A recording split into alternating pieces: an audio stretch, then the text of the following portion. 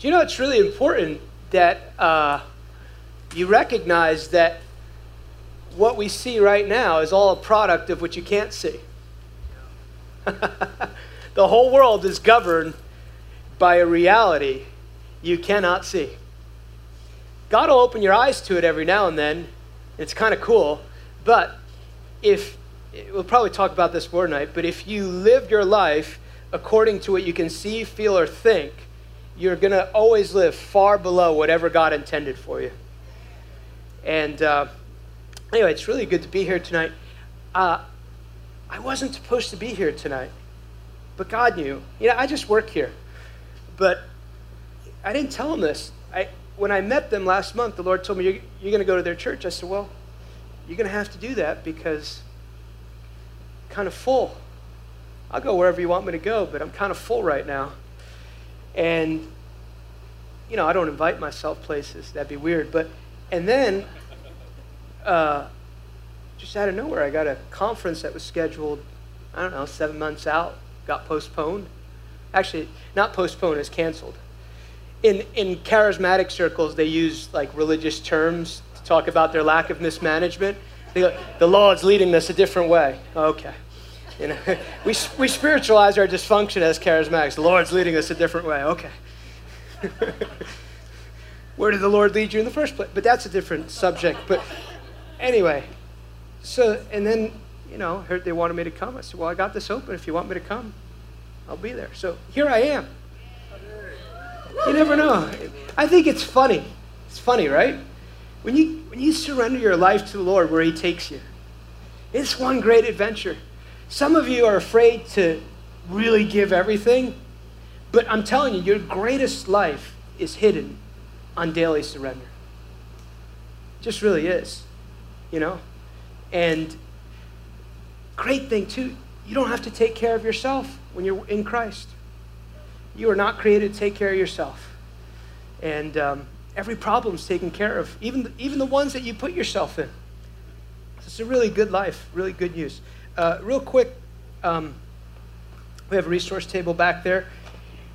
I love what Joseph says to Pharaoh. He stands in front of Pharaoh after having this dream. He's got this dream that's, according to Scripture at least, as much as you can tell, it's defining his whole life. And it's completely impossible unless God does it, His brothers are unimpressed. His dad's like, are we really going to rule you? And he stands in front of Pharaoh, and Pharaoh says to him, I heard you interpret dreams. And he goes, no, only God interprets dreams. He goes, but tell me your dream. And then he interprets his dream. So what did he do? He became the voice of God to a man. And that's the picture of what we're called to do. You stand, if you're in Christ, you stand between God and man. And the only voice that they'll ever hear from God is your voice. And so you have to learn how to hear the voice of God for yourself and how to hear the voice of God for other people. Because it's in that voice. It's really fascinating that Joseph's dream doesn't get fulfilled until he fulfills someone else's purpose. It's fascinating stuff. Serving the world, right? And the goal is never to be famous, but if you'll do what God tells you, you'll probably become very distinguished in what God's called you to do. In fact, I've never talked to anyone, they're like, yeah, the Lord spoke to me. He said, I'm going to be mediocre at what he's called me to do. It's going to be like, he's going to be right in the middle, and some days I'm going to work really hard, other days I'm not going to work so hard, but I'm going to be a middle-class guy. There's no such thing as middle class in the kingdom of God. It's not like he gave you an insignificant task. And anyway, so it's called Prophetic Clinic. I think there's two CDs in there. First part lays the biblical foundation for prophetic ministry, and then second part's like an activation. Another series back there called Surveying the Life of David. We're going to talk about David a little bit tonight, but if you want the extended version, you can bring me home with you. I can talk to you on the way to work and wherever else you go. And then I know some of you have read this, but because I know some of you in the room, but I wrote this about 4 years ago. It's called Creation Reborn. And I just described the book as this: what God desires to do in individuals, he wants to do in cities, regions, and nations. And he really believes the earth is his. And so if the earth is his and you belong to him, everything you're supposed to touch is supposed to look like him. And so God, the Lord spoke to me about 2 years ago, and he said, just because it hasn't been done yet doesn't mean my command to disciple nations has changed. And if you'll read, God is not only going to judge individuals, he's going to judge nations. And we will be held responsible for what we were supposed to bring to our nation. By the way, don't believe this humanistic thing that sneaks into the body of Christ, that God doesn't care about nations and stuff.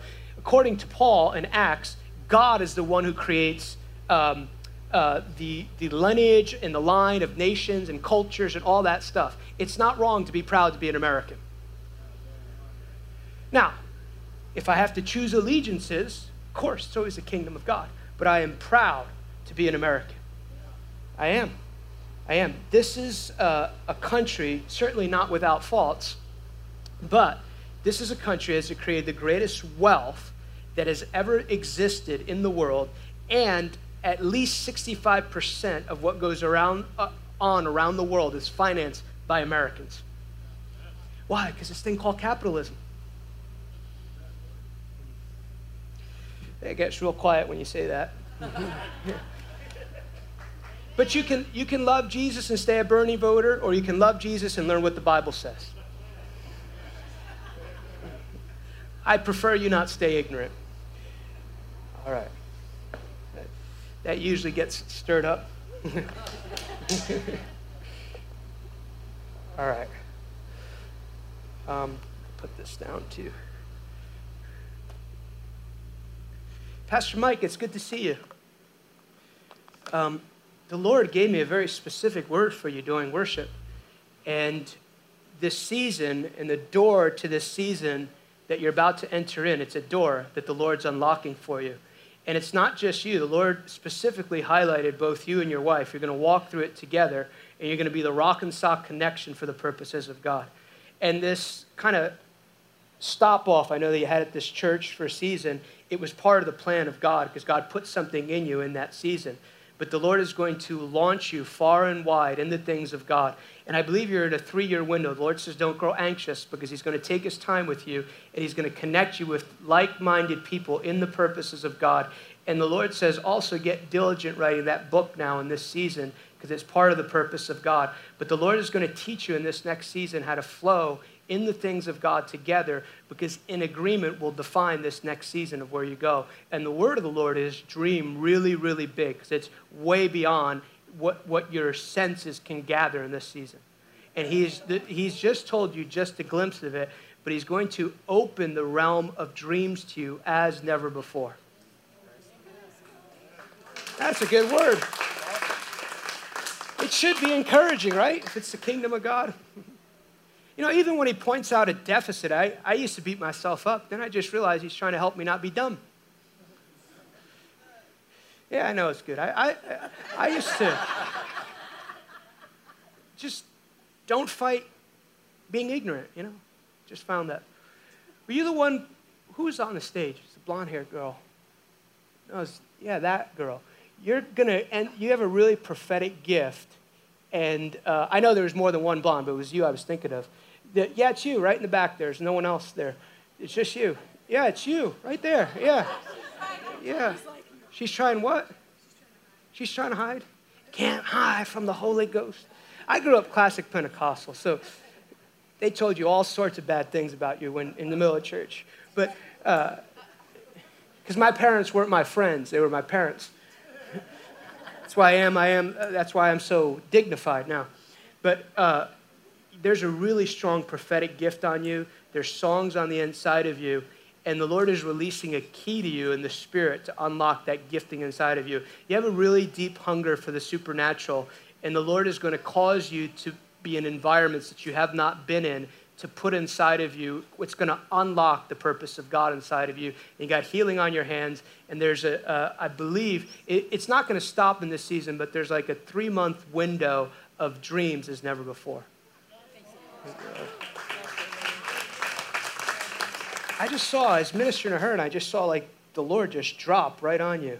And the fire of God is coming upon you. There's a baptism of fire God's releasing to you for encounter, for healing, and also for wisdom and understanding. You're at a crossroads in the purpose of your life, and there's a very distinct understanding the Lord wants you to have of his purpose, and it will lead you into great, great fruitfulness, and it'll declare the end from the beginning and unlock a dream that's in your heart. He's very pleased with you too. So, all right. All right. Thank you, Lord. Why don't we just lift our hands? Father, thank you for tonight. Thank you for everything you want to do. We honor you, God, Father, Son, and Holy Spirit. We say that you are Lord over all. You're Lord over this meeting. Thank you for the angel of the Lord that's here. Thank you that this is Bethel. This is the house of God. This is the gate of heaven. And so, Lord, do what only heaven can do in this room. We welcome the lightnings of heaven to this room, God.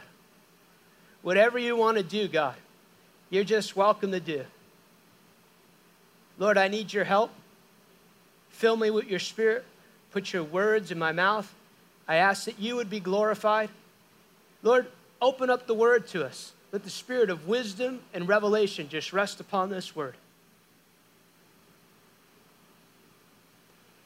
And Father, you commanded us to pray for all those in authority. So we pray for our president tonight.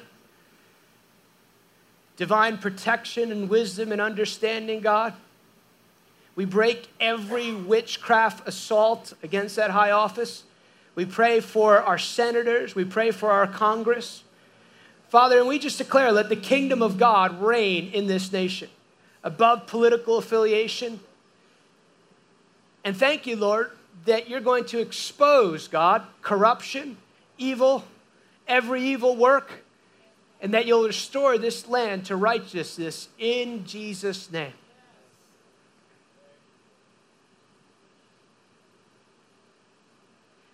Lord, I ask for the spirit of wisdom and revelation and the knowledge of the Lord Jesus Christ tonight. Without you, I can't do anything, but with you, I can do all things. So thank you that everything's possible in this room.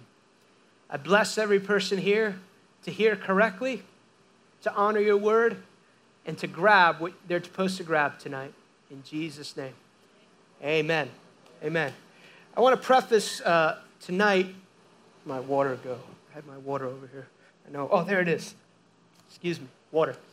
I want to preface tonight what I felt like the Lord put on my heart to share with this. I believe that this is the greatest time to be alive. I don't say that because I need something to say. I don't like hype. I don't like exaggeration. But it's literally like the greatest time to be alive in human history.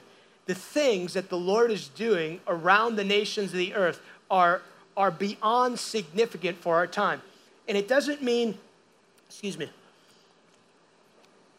it doesn't mean we don't have any challenges.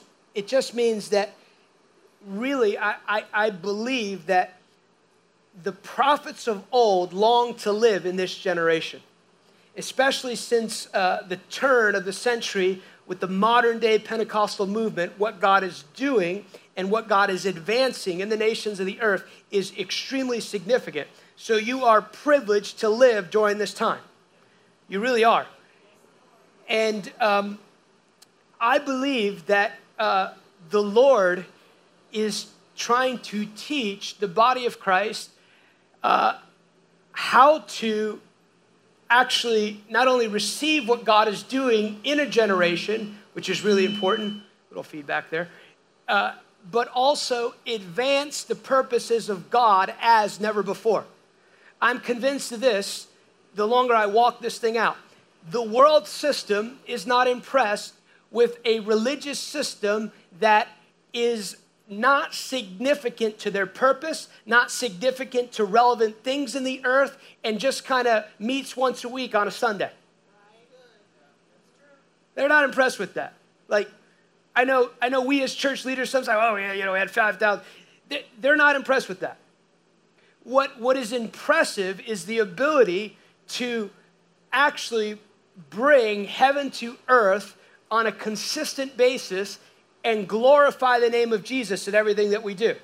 Now, when I say that, I also recognize this, that there is a need in this hour for really bold people and really people who know how to stand for truth. One of the things I've learned is this, that if someone is ever going to approach me to do something immoral or incorrect, I've already lost the battle.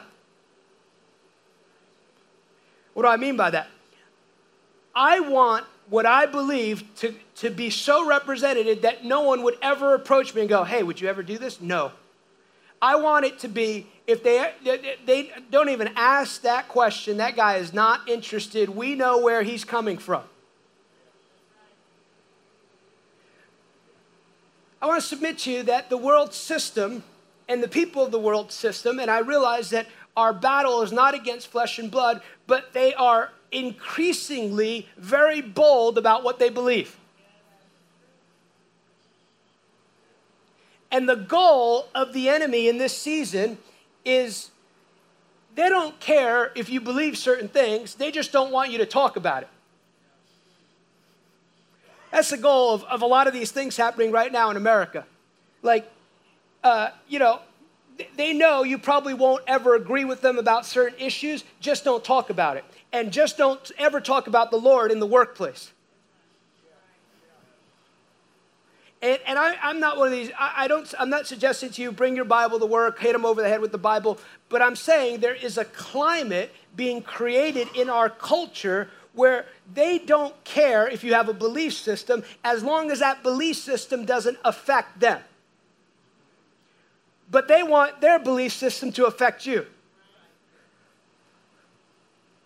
And because the church has been largely irrelevant in America, it's just happened. The church was trying to fly away, and the world was going, let's disciple the nation. That wasn't the goal of my message, but I got there. So I believe that the Lord is looking for warriors in this season, people who know the ways of God, people who know how to hear the voice of God, advance the kingdom of God, be bold. And the reason I told the other side about that is you can be the most loving, greatest representation of Jesus, but the truth is you will still find persecution and controversy wherever you go. Because the gospel is a dividing line between darkness and light. There's no such thing, you can't compromise certain things as a believer. You just can't. It's not possible. I know we're trying to, but you just can't do those things. Anyway, it's true anyway. So I want to look at a little bit tonight from the life of David.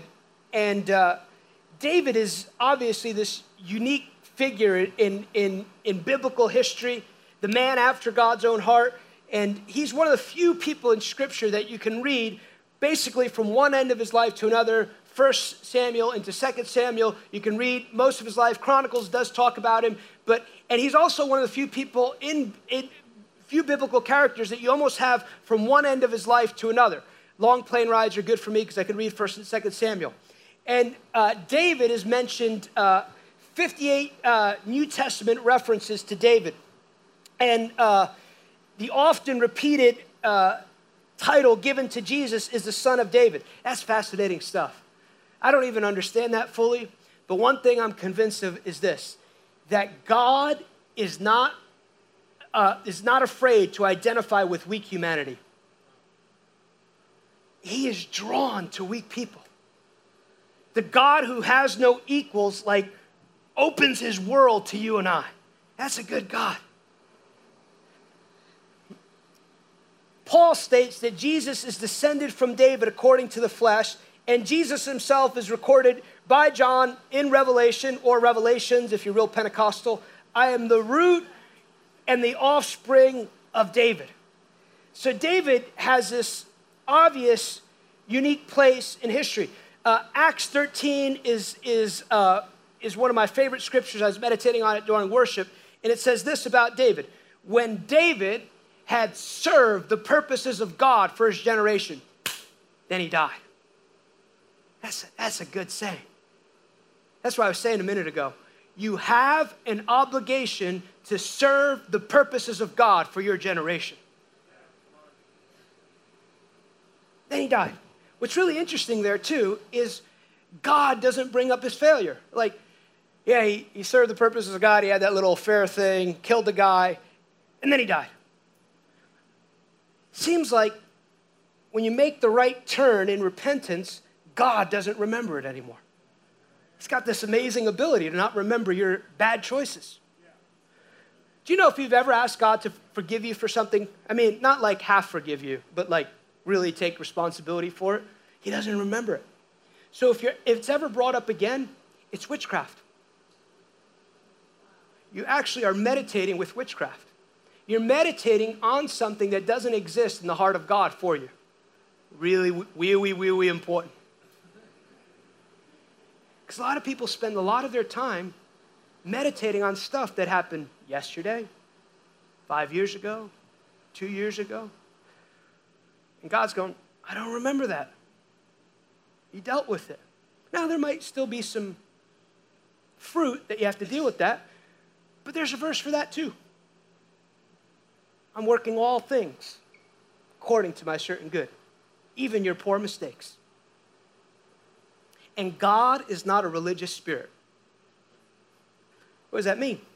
He's not going, you got this right, you got this right, and then you got this wrong, so we're going to put you in the back of the line. Go ahead and greet people. You're on the ministry team, but now you're greeting people. It doesn't work that way. It doesn't work that way. David also, fascinating thing about David is this prophet, priest, and king, and David actually prophetically sees into the New Testament. That's why it's called the Tabernacle of David. He sees a time where you wouldn't need the sacrifice of bulls and goats, and he sets up this tent thing, and he pays people to worship and pray 24 hours a day, 7 days a week. And when they did that, when they put God first, it became this Renaissance period, in part of the Renaissance period in Israel's history. Fascinating stuff. Put God first, he'll do some stuff in your life. And 7 subsequent kings would go on to institute this type of worship. And every time they did, they always won military victory. You don't think you got time to worship? You might want to rethink that one. So 1 Samuel 16, if you want to talk about David's life, we'll look a little bit about it tonight. If you want to talk about David's life, you have to talk about the prophet Samuel. Because Samuel plays an exceedingly important role in the life of David. Samuel, even as an Old Testament prophet, is still one of the greatest prophetic ministries that ever walked the face of the earth. 1 Samuel 3, it says that God let none of Samuel's words fall to the ground. Pretty good. When Samuel was speaking for God, they knew they could cash that check. Just as a pause, Paul says, if you think that the glory of the old covenant was something, get ready for the glory that's available in the new. There's coming a company, and they're already in the earth, they've already started to function, of prophetic people who they'll speak one thing in the morning, in the afternoon it will happen. Happen in the old, it's going to happen in this next season. So when Samuel was speaking for God, it wasn't he had some pizza, that wasn't he had some cheesecake factory. When Samuel was speaking for God, God was going to do something.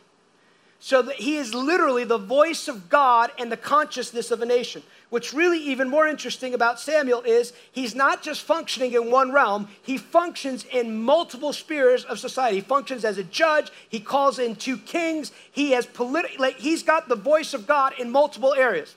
What is that? A picture of God in the earth. 1 Samuel 16, verse 1. No, we won't go to verse 1. We'll go to verse 4 for the sake of time. 1 Samuel 16, verse 4. And Samuel did what the Lord said and went to Bethlehem, and the elders of the town trembled at his coming and said to him, do you come peaceably? That we just give you the background to that because I think it's important. So they're asking him, verse 5, and he said, peaceably I've come to sacrifice. Sanctify yourselves and come with me to sacrifice. Then he consecrated Jesse and his sons, and he invited them to sacrifice. So they're asking him the question like, hey, if he's got a word of judgment, make sure you got the State Farm insurance policy in line because it's going to happen. But he tells him, he said, I've come for something peaceably, and I've come to sacrifice. Verse 6, so it was when they came, they looked at Eliab and said, surely the Lord's anointed is before me. But the Lord said to Samuel, do not look at his appearance or his physical stature, because I have refused him. For the Lord does not see as a man sees, for man looks at the outward appearance, but the Lord looks at the heart. Just as a minor point there that you could probably teach on for the whole night is this. Samuel is really, really interesting here is you have the voice of God in the earth who is going, this has got to be the one. Always keep a childlike heart. You can never assume that you know what God is up to in your life. There's a tendency when you begin to walk with God to think you somehow got a few things figured out. But if you're really walking with God, what you realize is the more you know, the less you really know. And he will lead you in unusual ways. I want to suggest to you that probably everyone else in the room thought Eliab was the chosen one. And he is operating in a New Testament principle there that Jesus had. Sevenfold function, Spirit of God, Isaiah 11. He will not judge by the sight of his eyes, but he will judge by what he hears. I just tell people, I don't care how good it looks. I don't care who told you it was the right thing. I don't care how much money they're offering you. What has God said? Because often, we still have developing areas, me, not you. I know everyone's kind of doing really good here. But we have these developing areas, and often the enemy will introduce us to something in an area that hasn't been completely, let's say this, surrendered, and it will entice you in an area, and he will use that enticement for you to enter into something that God never intended for your life. You don't get many amens for that, but it's still true.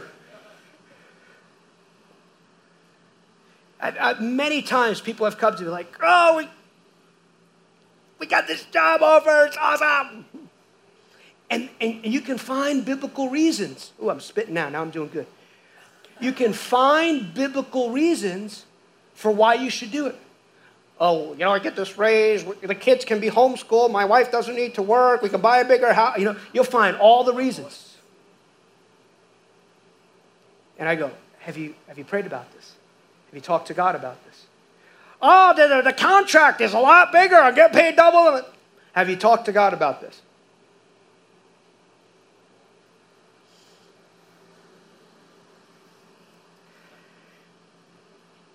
Listen to the Lord. I'm telling you, listen to the Lord. It will save you. He's really good.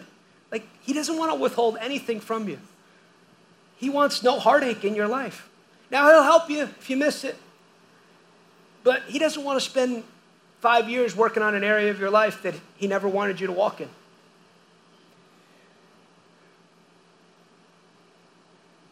So Jesse called Abinadab and made him pass before Samuel. He said, neither has the Lord chosen this one. Then Jesse made Shammah pass by. He said, neither has the Lord chosen this one. Then Jesse made his 7 sons pass before Samuel.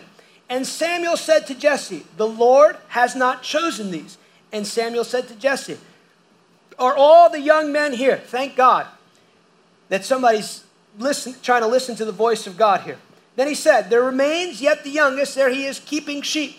And Samuel said to Jesse, send him and bring him here, for he will not sit down till he comes. So we went and brought him in. Now he was ruddy, with bright eyes, and good looking. Now, in my Bible, it says like Abner. I don't know if it says that in your Bible. It might be just my translation that I have. It's a very unique translation of the word. And the Lord said, arise and anoint him, for this is the one. Then Samuel took the horn of oil and anointed him in the midst of his brothers, and the Spirit of the Lord came upon David from that day forward. So Samuel arose and went to Ramah. I want to point to you just for a moment verses 8 through 10, because you'll see here that his own father is not volunteering him to stand in front of the prophet of the Lord. Really, really interesting part of this story. So his own father, this would be like the government of the United States coming and going, hey, we got a really important task for one of your children. Now, I have said this before, but because I've thought about this in relation to the story. I don't have any children. But if I have children one day, I could see myself like running into the grocery store and forgetting I had the kid with me. Because it's been so long since I haven't. And like, oh man, the kid, got to run back in the car and grab him, you know? So I could see myself forgetting the kid in the car for a few minutes. I could. What I can't see myself is when I have a kid and someone going, hey, how many kids you have? Oh, I'm not sure. Like, you know. And Jesse is not volunteering his own son to show up at this very special moment. He brings all the other brothers in. And I would say, this is how important it is that we have people in the earth who know the voice of God. Because if Samuel is moving on assumption, he goes, just bring one in front of us. It's got to be one of them, God. Because his dad's not volunteering him. There's a reason, and over my years of understanding this, some scholars and many commentators believe the reason he is not brought in front of the prophet is this. He's an illegitimate son of Jesse. And because he's an illegitimate son, he has no rights to his father's inheritance. And he's got to live outside the house. It's very interesting. Isn't it interesting? As great as David was, David has his own issues in that area. See, you don't deal with certain things, the next generation will have to. So, the prophet of the Lord goes, is there anyone else? And this is a picture of what God does for individuals. God finds individuals regardless of their background, regardless of how they came into the earth, regardless of all the dysfunction. He goes, I'm finding one right here, and I'm going to anoint him. I'm going to put kingly power inside of him, and he's the one called for a specific purpose. It's what God did for every person in Christ. That no matter what your background was, no matter what dysfunction you walked through, your mom, I'm amazed. I had great parents. But I meet people, they don't even know who their father was. They don't know who their mom was. Their dad never told them they love them. All this stuff. They're poor. Whatever it is you come into the kingdom of God with all your stuff, God finds you and he puts everything that he is in the earth, the Father, Son, and Holy Spirit, they fully invest in you. And I love this. It says the Spirit of God came upon them. What's the picture? It's a New Testament picture of salvation. Old Testament picture of New Testament salvation. The Spirit of God comes upon him. And he comes upon him for a very specific purpose. So, one of the first characteristics of warriors is this: understanding identity. You have to live your life from a foundation of identity. And you'll see how this plays out in David's life. You must understand the position that God has given you. God has elevated every person in this room, and he has given you the power to be everything that God has ever called you to be. It's a really good system. He goes, David, I'm calling you king, but here's the thing. I'm putting all the resources of heaven inside of you for you to become king. It's like taking a test and having all the answers before you start the test. Yeah. Here's the other thing that's one of the great lines that Miles Monroe ever left the earth with. He says, no one comes to the earth without a purpose. That's a good word right there. And this is really, really important too if we're talking about relating to the world. Because the world is looking for a purpose. Because everyone's been created for purpose. And what our job is to do is, first of all, live out our purpose. Not looking for another church. Purpose, meet the human need. That's the reason I said the world is not looking for another church. They're not looking for another service, but they're looking for purpose. And within the context of the body of Christ, hopefully they find their purpose. But if they don't find it in the body of Christ, they'll look for it elsewhere. We are really guilty, and I'm working on myself changing it, but trying to meet the needs of a world who is not looking for that need to be met.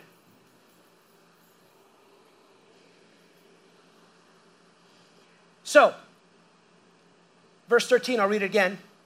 The Spirit of the Lord came upon David from that day forward. Notice that everything that God had called David to be in the earth is inside of him the moment Samuel anoints him. The moment you got born again, everything that God had called you to do when you walked the earth before the foundation of the earth, it's on the inside of you right now. I live in the South, so it's in there right now.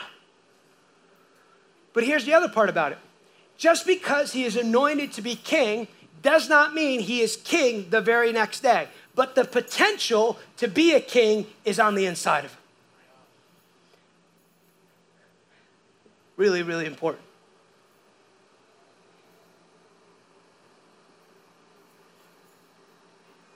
David does not walk away from that anointing ceremony and go, well, God said it, so it's just going to happen. He had to cooperate with the purpose of God in line with him becoming a king. This is also really important. You must learn to think, this is another characteristic of a warrior. We must learn to think in accordance to where God wants to take us, not where we're living right now. Because you will never be able to live beyond the place of your thinking. This is a huge part of our ability to relate to God. I used to ask God for certain things, and I realized that I was asking God for certain things that I hadn't sufficiently managed to receive an increase. Part of your life is learning to manage well. So, a lot of people I know, I got a call for ministry, I got a call to, I'm going to be the greatest apostle. Awesome. I believe in you. Let's start with you getting up on time.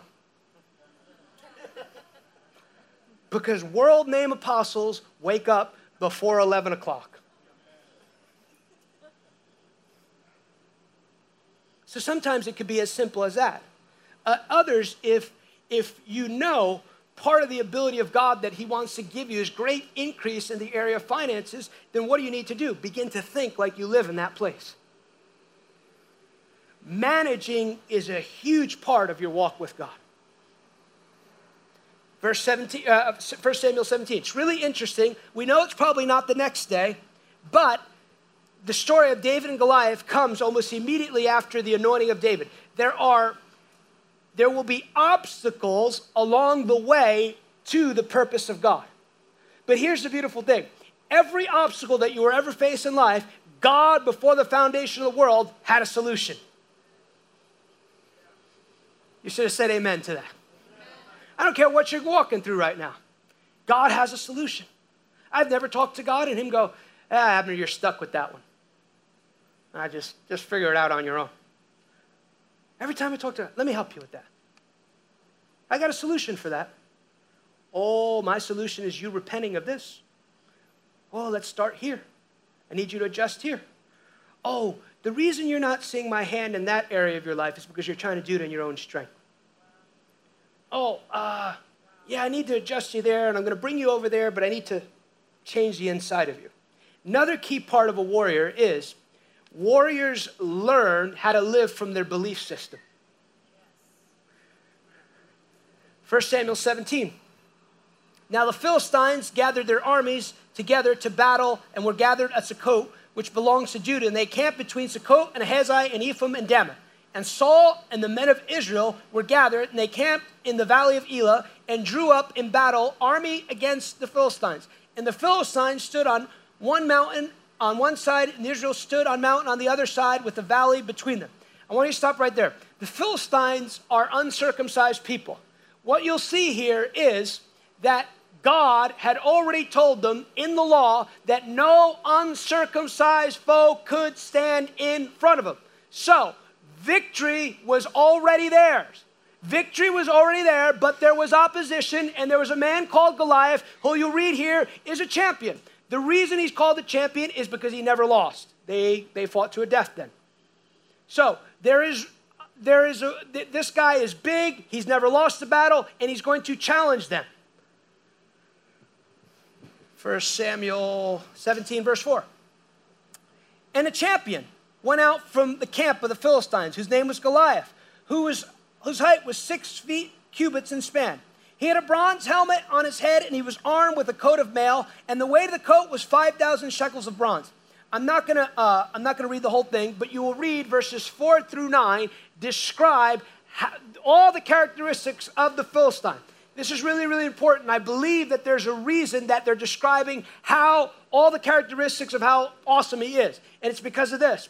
If you look simply through your intellect at the challenges that will stay in front, at the mountains that are in front of you, you will never be able to defeat them if you look at them from an intellectual dimension. Your walk with God is not intellectual. I'm sorry. God likes your mind, but he wants your mind renewed. And where God wants to take you, you will absolutely need dependence upon the Father, Son, and Holy Spirit. Don't think like this. Many believers do. Oh, that's really big. I need God here, but I got this area handled. I got this area handled in my life. I'm doing pretty good here. What you need to live from is from this position. He read part of it this morning. Blessed are those who are poor in spirit. What is poor in spirit? I need you in every area of my life. To live the life that God intends you to live, you will need absolute dependence upon God for it. Love your neighbors. God, you don't even like them. I need your help. You ain't got to live with him. I got to sit next to this guy for the next 3 hours. He smells God. Love him. You need supernatural intervention for that. You do. Some people are looking at me like, I'm sorry. I don't naturally love certain people. And here's what he does. This Goliath begins to speak. I'm picking up in verse 8. Am I not a Philistine, and you servants of Saul? Choose a man for yourselves and let him come down to me. If he is able to fight and kill me, then we will be your servants. But if I prevail against him and kill him, then you shall be our servants and serve us. And the Philistines said, I defy the armies of Israel this day. Give me a man that we may fight together. Then when Saul and all Israel heard these words of the Philistine, they were dismayed and were greatly afraid. So let's stop. There's a reason I emphasize the fact that God had already told them no uncircumcised foe will stand in front of them.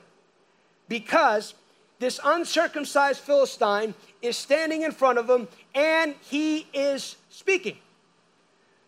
2 different dimensions you'll hear from in the earth today. You'll hear the voice of the enemy and you will hear the voice of God. The one that predominates your thinking, the one that you receive, is the one that will dominate your behavior. No demilitarized zone. You can't sit around and listen to gossip and watch all this crud on TV and what all this stuff and expect to manifest correct behavior, because your spirit is meant to be educated. So here's what's interesting. Defeated foe, but they're listening to his voice, and so it paralyzes their behavior. You have to learn how to think properly. A key area of believers is this, Philippians 2. Let this mind be in you, which was also in Christ Jesus, who did not consider it to be equal with God. What is that? When he came to earth, he's fully God, fully man. But he chooses to live as a man in right relationship with God.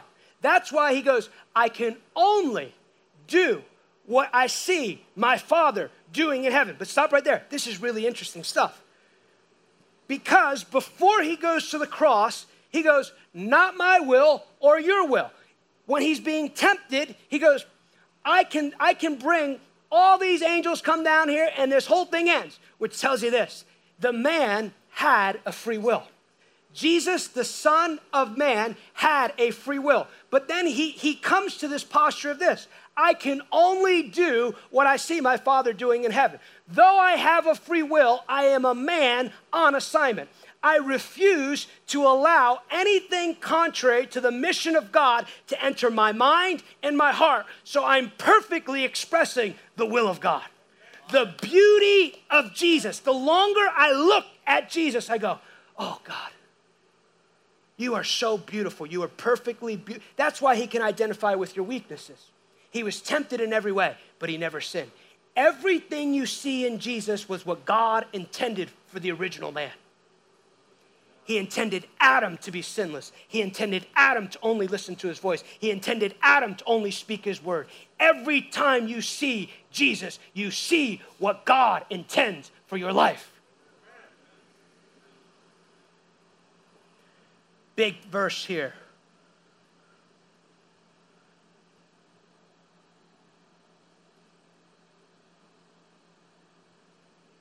Looking at the wrong place.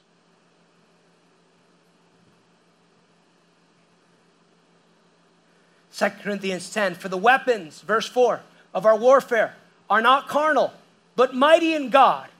In God. You can do everything God tells you to do. Don't believe you can't do it.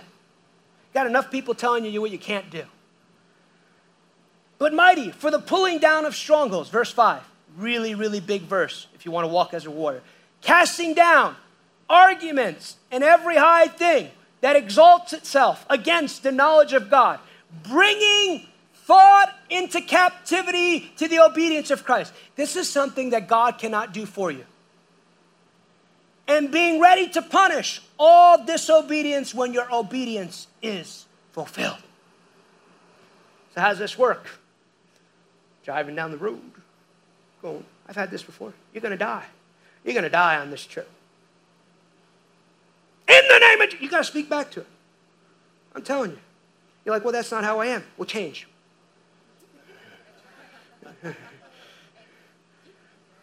Well, that's not how we are in our family. You in a new family. You got royal blood on the inside of you. This is never going to work, Abner. You're going to completely bankrupt the ministry. So you start talking to that thing. And then 2 minutes later, sometimes you got to talk back to it again. I was having bad dreams. Not all the time. The Lord just told me, start reading the word before you go to bed. It's the last thing I want you to read before you go to bed. Have to learn that. Have to learn. That's why you'll see here in the life of David, the word of God is so important. Into that word. Listen to that word. Meditate on that word. God cannot trust me to watch Fox or CNN anymore. I'm just being honest. I know what your vice is. Mine is I can't watch the media. Because it's affecting my thinking incorrectly. Back to the story. Everybody still with me? Yes. Oh, good.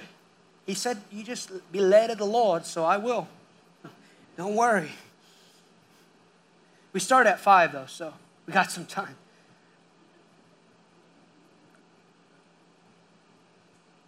Verse 16. And the Philistine drew near and presented himself for 40 days, morning and evening. He is continuing to do this because it's working. He hasn't really changed his tactics. For many believers, all the enemy's got to do is just talk intimidation, frustration. That's all he's got to do because he knows if they believe his words, it stops them inoperatively. A sign of a religious spirit is passivity.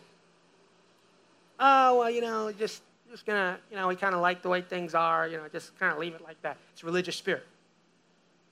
Because a religious spirit loves to agree with things about God, but never want to manifest his realities in the earth. Oh, we believe in healing. Well, when do you pray for the sick? We want people to hear the voice of God. Are you teaching them? Faith is not agreeing with something. Faith is putting your complete trust in that reality in God and then go, God, let me do that.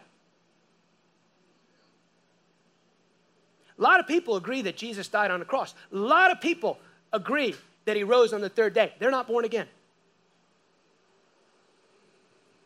Because they've never gone, I put my complete life trust in that reality. It gets real quiet when you say that. But it's true.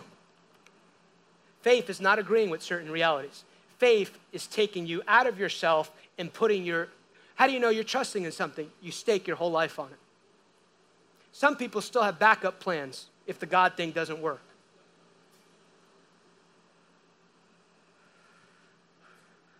Woo!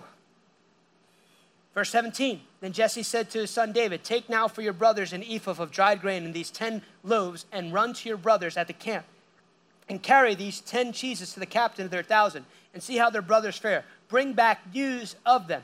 And Saul, and when all the men of Israel were fighting in the valley of Elah, fighting with the Philistines. This is a beautiful part of the story. The dad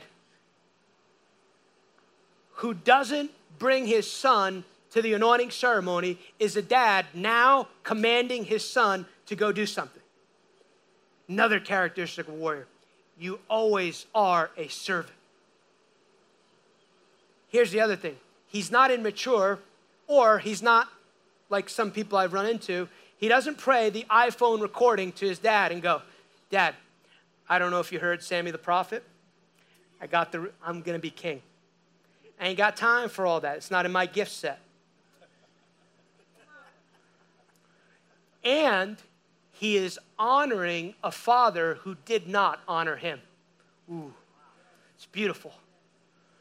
God, for whatever reason, I'm not in charge, but even with a father who can't see what he's called to do, he is honoring an authority structure. This is a key part of our day. I've seen people, they don't do very well at honoring people who dishonor them.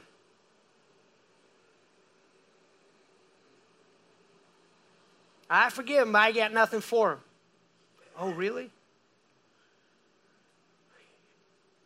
I've learned this.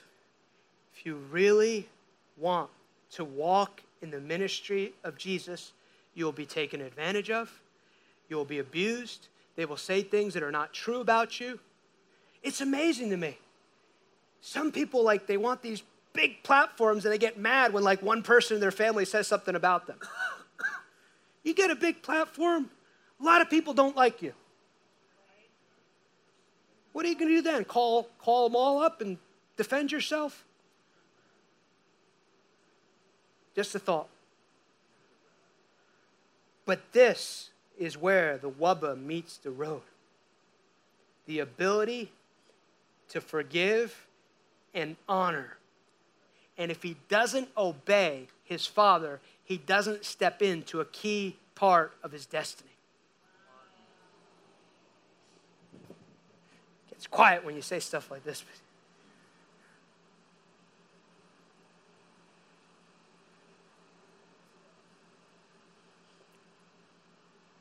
I'm hesitating because I really don't want to share this, but I don't necessarily tell stories about this.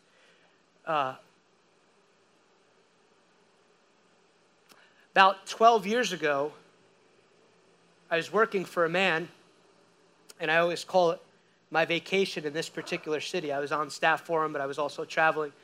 It's my first few years in ministry. And the situation did not end up like we thought. And it ended very quickly, ended in about 11 months. And I was working for him, he's my boss. And over the years, I have tried my very hardest to connect with him, to ask him for forgiveness if I did anything that was wrong or out of fire, but there never seemed to be peace in the matter. And a few months ago, see, when you walk with the Lord, he'll speak to you to help you bring adjustment. And I didn't have anything against this man. I knew I had forgiven him. But the Lord speaks to me. He said, I want you to write a letter to this man and just focus on everything good that you remember about him. And also send them a nice offering. I did. A few weeks later, he sent me a very nice letter. And for the first time, I didn't write it for this, but I wrote it because I want every relationship that I've ever had to be at peace. That's what the Bible teaches. As much as it depends on you, live at peace with all men. And I know sometimes you can't make people talk or anything. My purpose in writing him the letter was not for him to ever send me anything back, but he released a blessing over my life for the first time in 12 years. That's a win for the kingdom of God. That's a win for my relationships. That's a win for peace in the earth. Because that man is not my enemy. He's a fellow laborer in the kingdom of God. Really important. We can't do these things halfway in the kingdom of God. I've seen people, they make mistakes, they cause great damage with relationships. They go, well, I asked God to forgive me. Well, you gotta kind of make things right. As much as you can, ask people to forgive you. Tell them why you're asking for their forgiveness. You will never regret humbling yourself before other people. I give you another one. I don't know why I'm saying this. I don't like talking about because it involves me. I'll do anything the Lord asks me to do, but I felt it in the room. Maybe 5 years ago, I'm in my office praying one day. You know, you think you're doing pretty good until the Lord starts talking. No, we straight. No, he goes, we're not straight. He brings back a relationship I had when I was in graduate school. He says, I want you to call this man, and I want you to ask his forgiveness. I said, why? He goes, you weren't a very good roommate. I said, no, I was a good roommate. Apparently you don't agree. Only one person's opinion matters about you. I'm serious. So being the obedient servant of the Lord, I took about 7 days to do it. I had his phone number. I hadn't talked to him in years. He's an unbeliever. Called him up. I said, Mike, how you doing? Good. Oh, it's good to hear your voice. I said, Mike, calling you because I'm a follower of Jesus. And he told me that I wasn't a very good representation of Jesus to you when we lived together. He goes, no, man, you were one of the best roommates I have. I said, I thought the same thing. Jesus did not agree.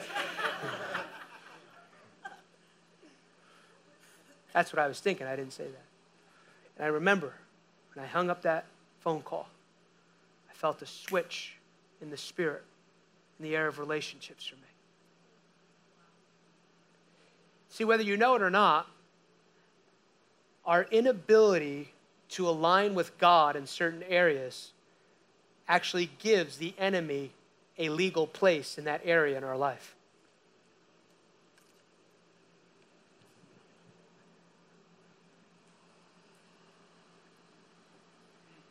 So what's the key point of a warrior? Learn to forgive quickly. And you know what? Ha! My water's falling down. Sometimes you really need God's help to forgive. And when you forgive, what you're saying, you're not saying what that person did to you is right. You're just freeing your soul and your mind of that responsibility.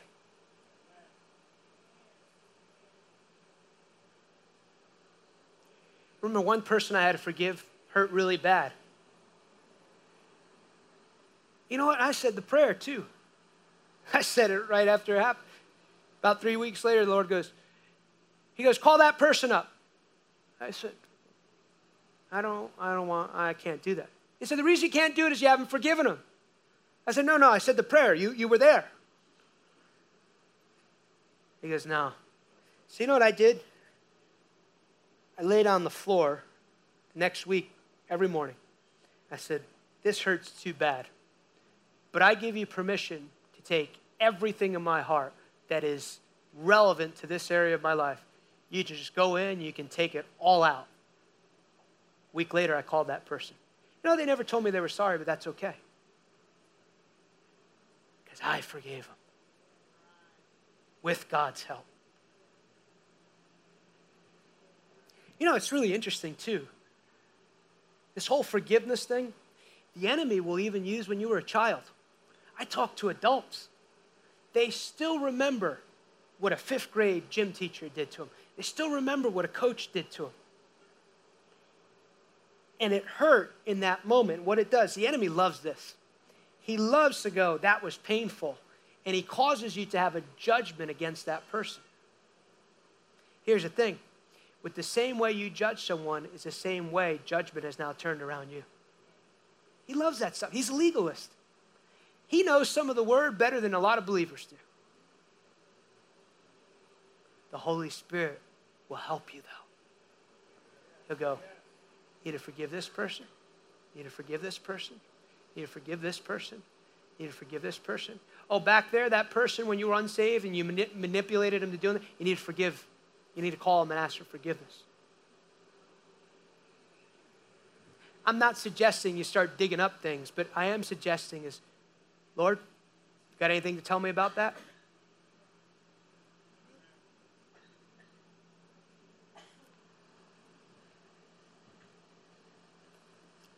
That wasn't in the notes.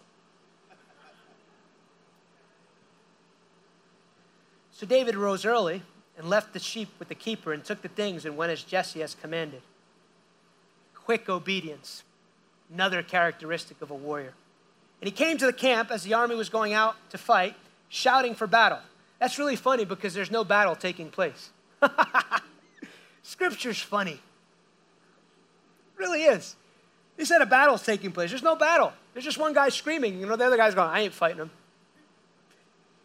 I mean, some of you looking at, you okay? Anyway, for Israel had drawn up battle, army against battle, and David left the supplies in the hand of the supply keeper and ran to the army and greeted his brothers. Then as he talked with them, there was a champion, the Philistine, Goliath by name, coming up from the armies of the Philistine, and he spoke according to the same words. So David heard them.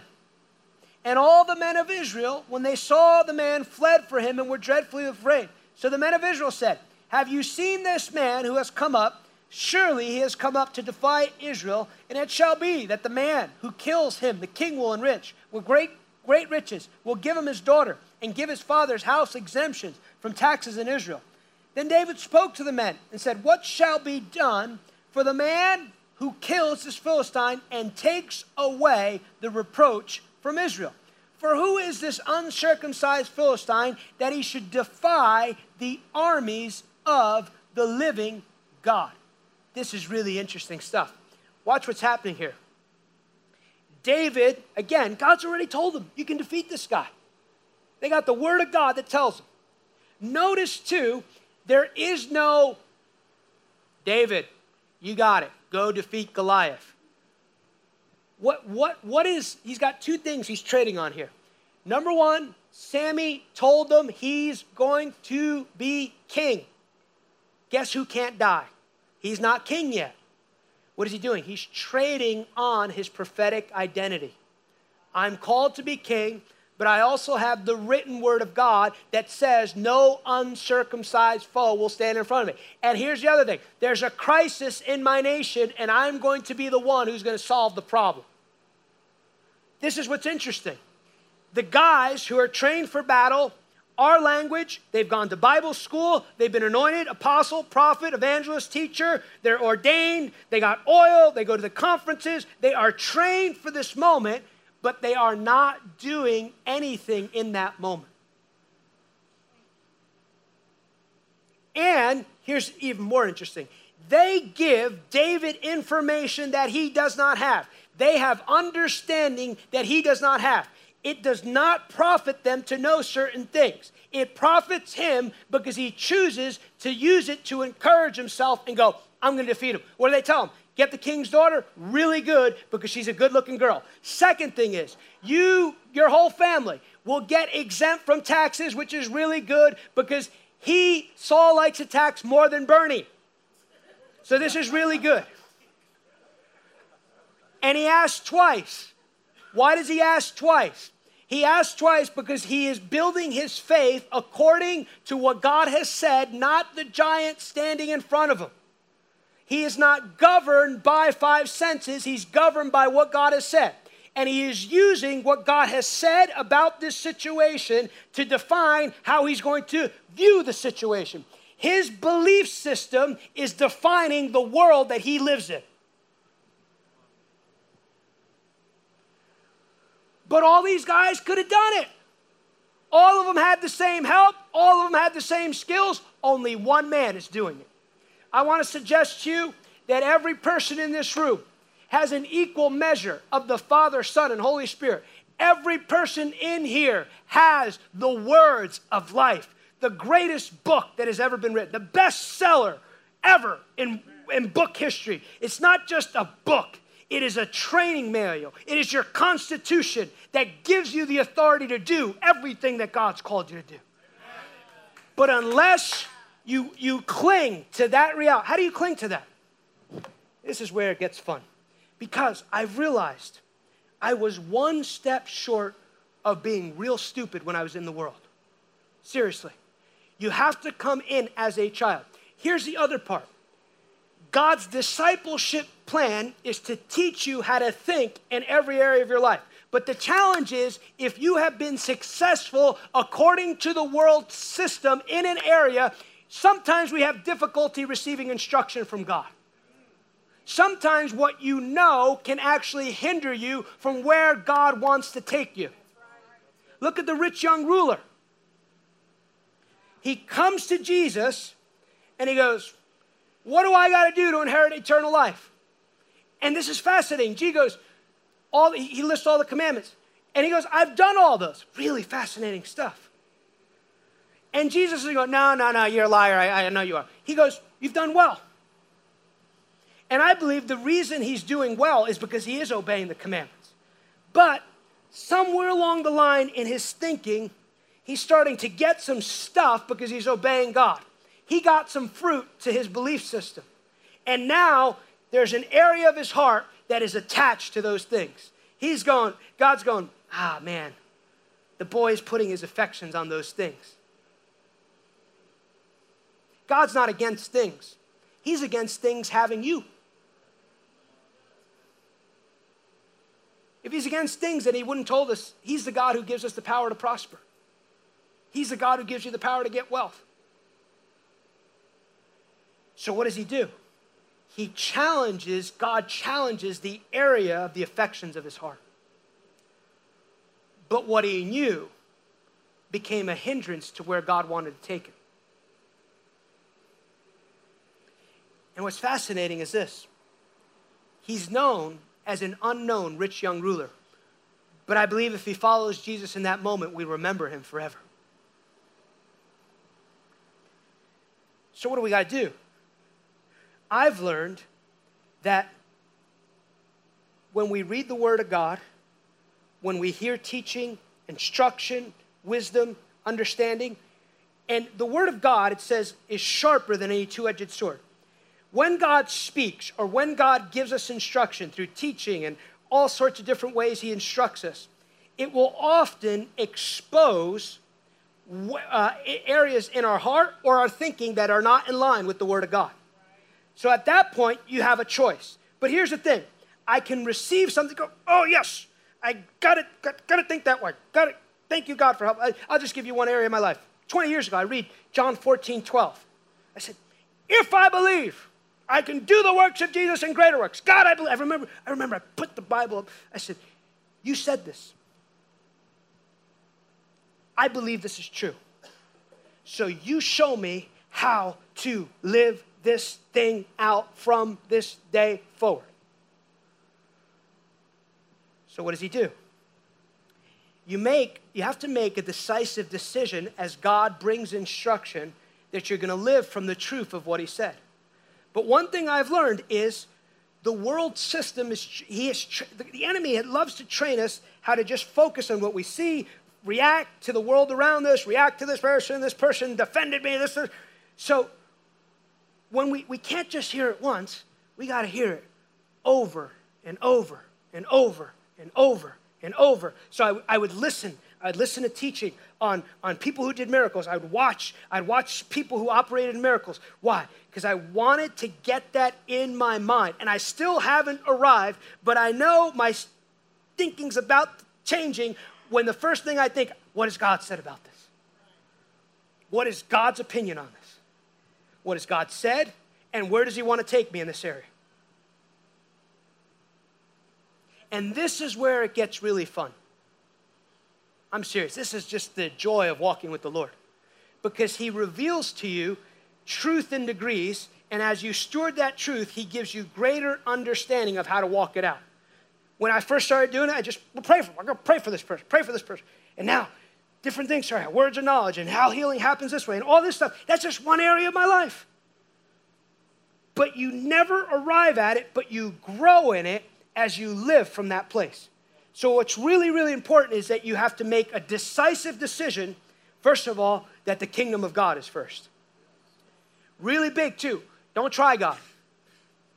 Don't try him. God never told you to try something. Oh, we trying this? No. You have to make a decisive decision, and from that moment forward, you're saying, this is the truth. And what's really important here is you'll have to learn how to resist propaganda. You have to learn how to resist people telling you, well, I tried that didn't work, well, this, that, all that stuff. You have to learn how to resist all that stuff. Because here's what's about to happen. David will land the plane here. Have you got something out of this? I ended up in a lot of places I didn't think I was going to go. But what happens? When David begins to encourage himself in the Lord, who challenges him? His own brother. That's really hurtful, huh? You would think the brother would go, that's awesome. I'm totally afraid. Go ahead and do it. But what does he do? The voice of the enemy actually comes through his brother. His brother's probably not a bad guy, but insecurity, all this stuff comes out. And what does he basically tell him? He goes, you're just the guy who takes care of sheep. What do you think you're doing? What's interesting is David turns around and goes, is there not a cost? I'm telling you, if you want to be a warrior, you have to be really bold for God. I mean, and here's the other thing. Just because David decides to fight Goliath, Goliath doesn't shut up. Nothing changes about Goliath until he dies. He talks the whole time. Saul hears of it. He shows up. Saul, he goes, you can't do this. He tells him what he can't do. But here's the other interesting. Again, you see God's authority system functioning here. A guy who basically God has fired, David does not go into battle until he receives authorization from an evil king. Fascinating stuff. It's really fascinating. And David says to him, he goes, when I was a sheep, here's the other part about a warrior. God never wastes any part of your life. I remember, I was talking to the Lord. It was maybe like 8, 9 years ago. I was telling the Lord, you know when you think you're being spiritual but you need a spanking? You're wearing diapers and you're only the one who doesn't know. I was telling God, you told me this. You told me this was going to happen. This hasn't happened. You told me this. You told me this. You know. And he goes, I remember, it's really, really clear. I never waste anyone's time. People waste my time. You must focus on what I put in front of you right now and steward it well. Here you have, this is funny stuff, man. A king who's going to be remembered forever. The Messiah is going to be in his lineage, and he is training to be king as a shepherd boy. He's not at Harvard, he's not at Dartmouth, and he sure as heck ain't at Ohio State. Just having fun with some of you. He went to Kent State, okay? I have a lot of good friends from Ohio, so that's why I joke with them. And he goes, your servant has killed the lion and the bear. What is he? He's a man who has a testimony. It's really difficult to follow God that you don't know. Another characteristic of a warrior, have a fellowship with God. No one can have a relationship with God for you. Don't be satisfied with feeding tube Christianity. You know what feeding tube is? The most you know of God is through somebody else's teaching. You hear secondhand, that's good. I listen to teaching all the time. But I had this, when I was 18 years old, I remember, I said, God, I give you my life. And I will give all of my days to know you. Anything you want me to do, but I want to know you. I don't want to just know about you. I don't want to know what somebody else said. I don't want to know Bible stories. I want to know you. Got to be very intentional. The Holy Spirit's my best friend. It really is. I don't want to say that jokingly. I laid down for a few minutes this afternoon. I could hear him. He was kind of like, he was brooding over the earth. He was brooding over my bed this afternoon. It's like, come on, let's talk. And it's beautiful. I'm going to have this my whole life. Like, it's really fascinating. Some people are believing God to go to heaven, but they don't want to do what he says down here. But when they get to heaven, he's in charge of everything. You're going to have some real issues when you get to heaven. You're going to go do this, and what are you going to go? I'm not feeling it, the Lord. Charismatics are going to say that. Baptists are going to say we don't believe in that.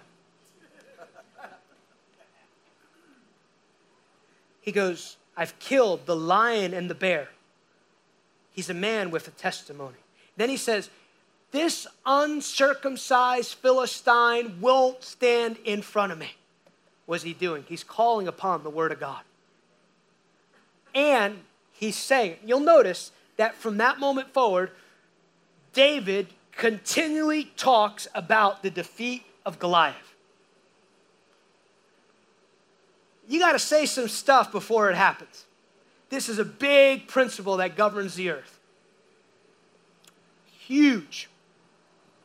You cannot negate the power of words. Like people are like, I don't believe all that word stuff. Doesn't matter. You are living under the influence of words right now. Now, here's the good news if you're in the kingdom of God. You can choose the words that define the world that you live in.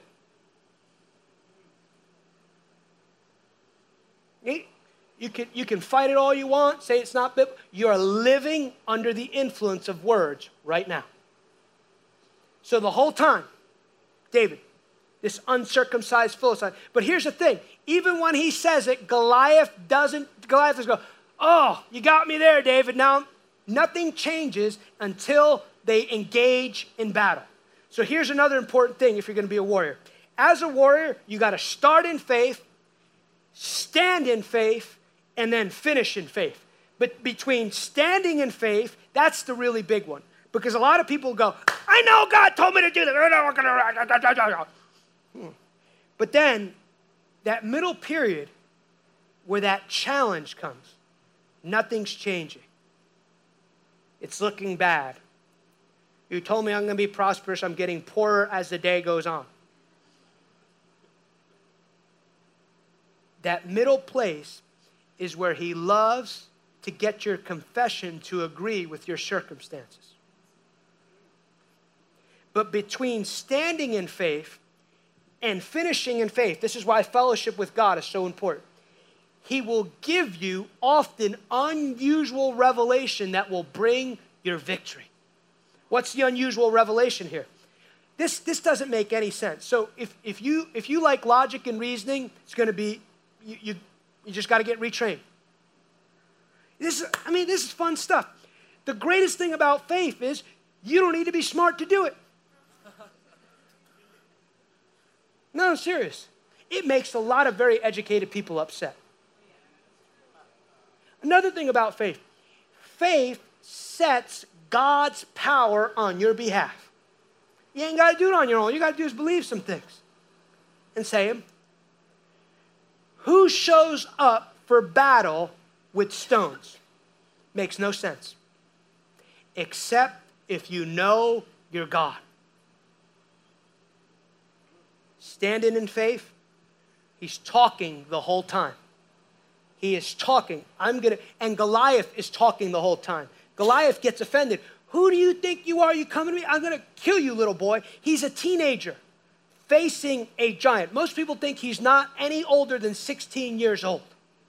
Fascinating stuff. And he's talking the whole time. I'm good. And I love it because he says, this is going to glorify God. I'm going to do this in God's strength.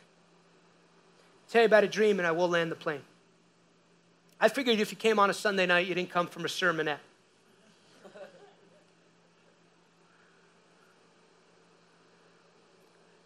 I think maybe 9 years ago, probably some of you heard me tell this story. I had a dream that helped define certain things of how I related to God.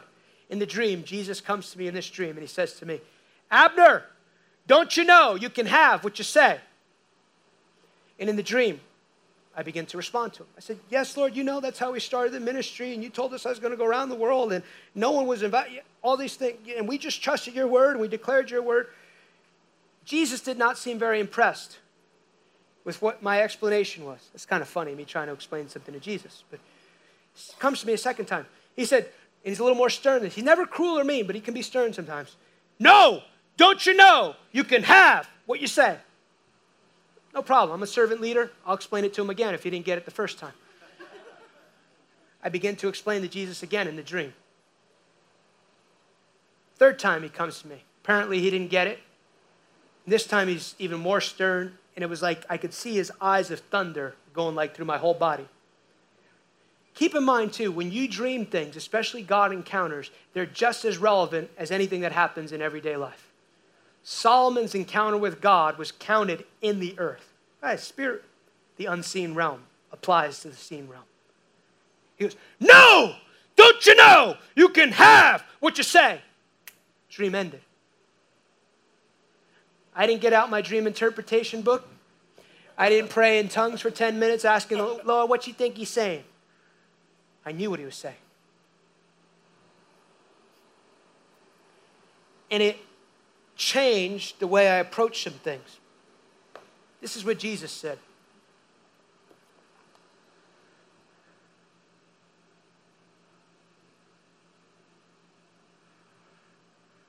There's a story in verse 12, I encourage you to read it, Mark 11, where it says Jesus spoke to a fig tree. Really fascinating. Little minor story in between about Jesus overturning the temple. Very minor. Pick up the story in verse 15. So they came, verse 20. Now in the morning as they passed by, they saw a fig tree dried up from the roots. And Peter, remembering, said, Rabbi, look, the fig tree which you cursed has withered away. Notice too, Jesus spoke to things, and what he said to them came to pass.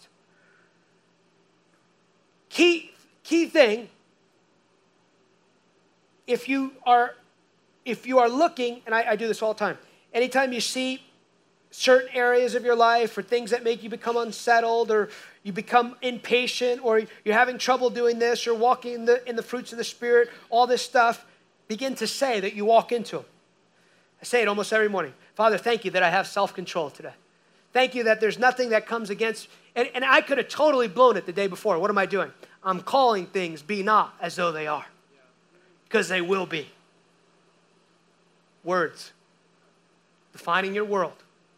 I've seen people go, I'm going to die in this hospital room, and they do die in that hospital room. I've seen people go, my child is acting like the devil, and that child keeps acting like the devil.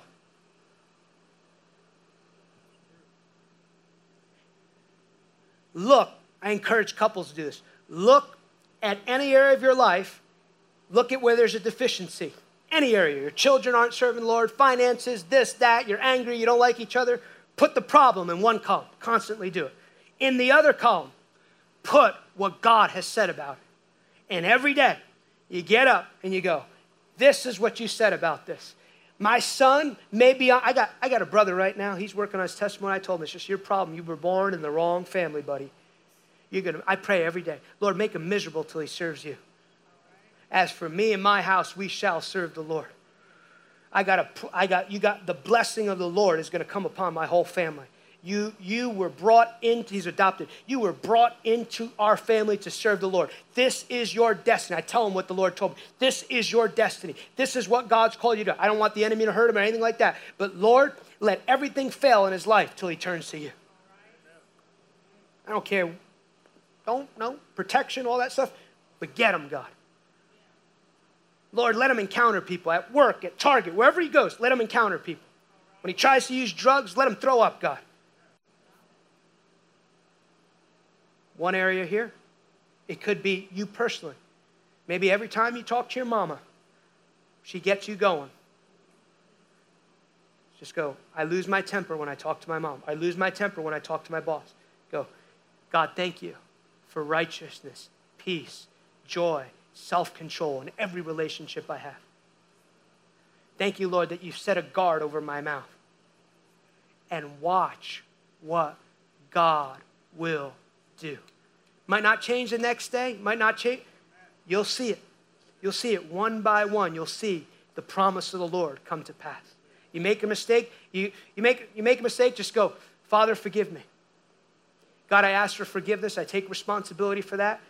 Don't beat yourself up for 3 weeks. Don't do all that. That's just religious nonsense. Do you know pride is the inability to accept the righteousness of God?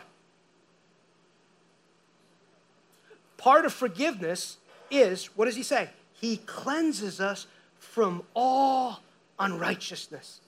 If he cleanses you from all unrighteousness, guess what's not left in your life? Unrighteousness. You're righteous. Finish here. Have faith in God. No, okay, excuse me. Peter, remember, it said, Rabbi, look, the fig tree which you cursed is withered away. So Jesus answered him, have faith in God or have God's faith. For surely I say to you, whoever says to this mountain, notice he didn't say, beg the mountain to move. Notice he didn't say, if it be God, if it be your will, Lord. Here's what's really important. I don't know why, I don't know how this came into the body of Christ, but I'm on a mission to change it.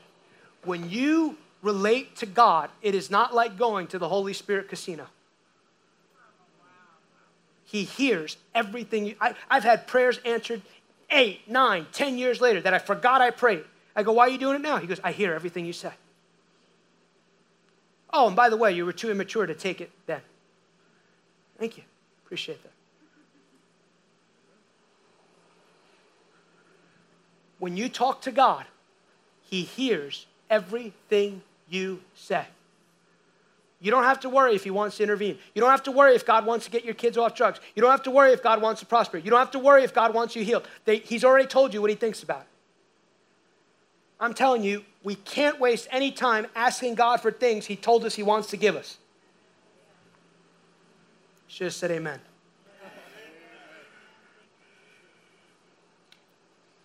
Be removed and cast into the sea. There's not doubt in his heart. Now, doubt doesn't mean you won't have thoughts. It's not going to work, all that. So that's not what doubt means. It just means it overrides your doubt. Notice David, there's not one moment in there. I'm sure in his heart he's going, man, that's a really big guy. But his confession stays in line with what God has said. He's fully convinced. Believes those things he says. Believes those things he said. This makes my dream scriptural. He will have. He will have.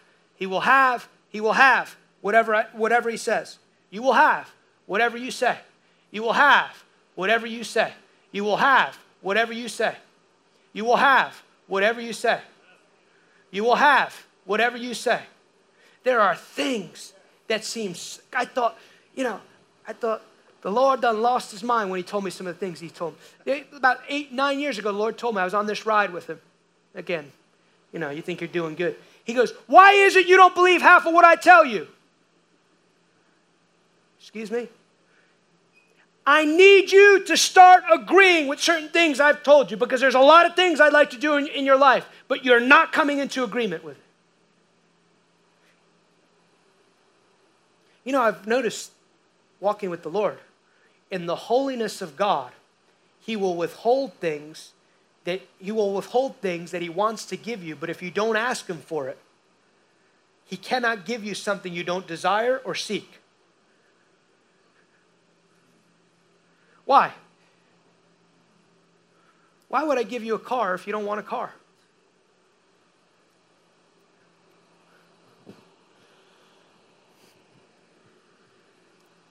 But here's the other side of that. He knows what you need, but then he says, ask. It's an interesting God. Really, I'm serious. Why? There's something that he enjoys about our asking, because it's our recognition of dependency upon him. Therefore, I say to you, whatever things you ask, when you pray, believe that you receive them, and you will have. Now, I was really mystified by that last part. Because I said, how do you believe you've received it if you don't see it yet? Then I finally got it. Took me a while. Took about 9 years to get it. But it'll help you. I finally understood at least this part of what God was trying to tell me. I can believe I've received it because I've said it. David throws the stone at Goliath. One stone stops the intimidation. Down goes Goliath. Goliath is still prophesying. He's like, I'm going to kill you. I'm going to throw you in the cart. Stone goes down. Here's what I love. He doesn't go to Goliath. I got to come back here. Make sure you guys aren't sleeping on me. He doesn't go, nice Goliath. I know your mama hurt you and you got some issues. Why am I saying that? I've learned you can't defeat the world system if there's areas, affections of your heart that still like certain things in this world. God is trying to burn within us undivided hearts. It's not that we ever arrive. That's why you got to stay like a child. But he guides us into all truth. So, just like I told you that story. He goes, you know what's going to help you make this right? You write that letter. That aligns that area of your life. And when we align, it gets us into this rhythm of the kingdom system. And see, that's the beautiful thing about walking with God. You don't have to participate in this world system. You don't have to be under it. You don't have to be under the yoke of it. Everything you need of is provided in God. It just says, cast all your burden upon him. Why? Because he cares for you. Come to me, all who are weary and heavy laden. And that is our job. Our job is to represent, though we're on this earth, represent a different way of living that invites the world into the God that we serve. And it's got the ability to bring supernatural solutions to a world that's hurting and in need. I will finish with this. I love the pattern of Jesus because Peter and John, they're fishermen. They haven't caught any fish. Luke 5. Notice, Jesus doesn't become a theologian in front of them. He doesn't go, hey, I was born in Bethlehem. I fulfill all the prophecies. Come follow me. What does he do? He meets a natural need that they had. What was the need? Need fish. and he demonstrates the superior world of his kingdom. This is two different kingdoms. There's so much in these verses. It's two different kingdoms being represented. He goes, Master, we've toiled all night. It's really, I know there is a there is a sacrifice in serving the Lord. But the sacrifice that he called to give us, he gives us the power to do. You know what's really hard? Working for the devil. I'm serious. That's really hard. I don't know how people make it. Like, I would be on Prozac, have like 8 life coaches. Like, I'd want to give up. Life is hard. Life is hard enough with the Father, Son, and Holy Spirit. But people are, is that so hard following God? No, you know what's hard? Alimony from 3 husbands or wives. Waking up to someone you don't even know, wondering if you got a disease. Trying to figure out a way to make your business work. That's hard. How are you going to pay your bill? Like, that's hard stuff. That's hard. 2 kingdoms. They have fished all night in the same lake.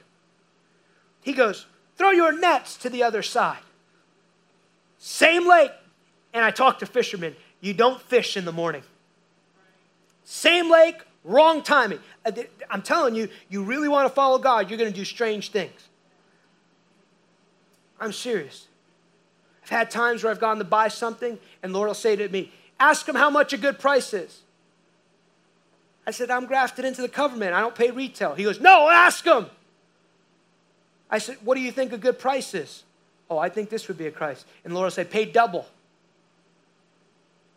I've never seen anyone do that. I said, you don't know who my God is. I bought something one time. I said, where do people get this money from? I said, ma'am, I serve a God who owns everything. There's more where that came from. Same lake, one word. What happened? The word of God changed that situation. Throw your nets to the other side. It's filled with fish. He should have listened. He only threw 1 net. This is also really important. A carpenter is telling a fisherman what to do.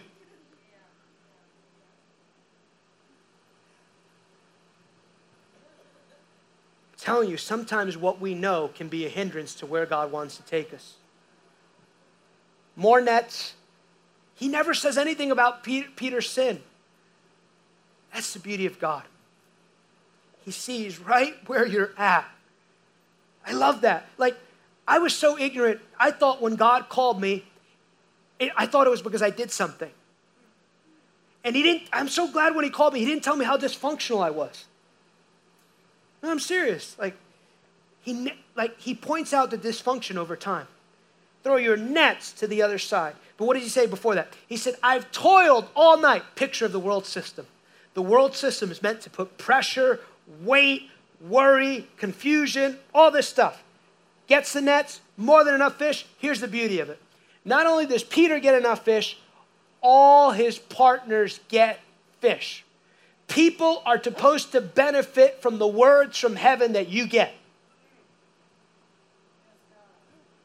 Peter recognizes that he's in the presence of a powerful man. He goes, get away from me, I'm a sinful man. He goes, no. Peter, from this day forward, follow me and I will make you a fisher of men. What's it a picture of? It's a picture of he answers the question Peter needed answered because he wasn't asking, who Jesus? But when he came into contact with Jesus, he got Peter to the question he should be asking. What is the purpose of my life? And from that moment forward, the apostle of the Lamb follows Jesus, makes some mistakes along the way. But I don't think that's the guy that Jesus saw. The guy that Jesus sees is the guy who's going to be crucified upside down while they rape his wife for the cause of the gospel. That's the guy that Jesus saw. You receive this word tonight?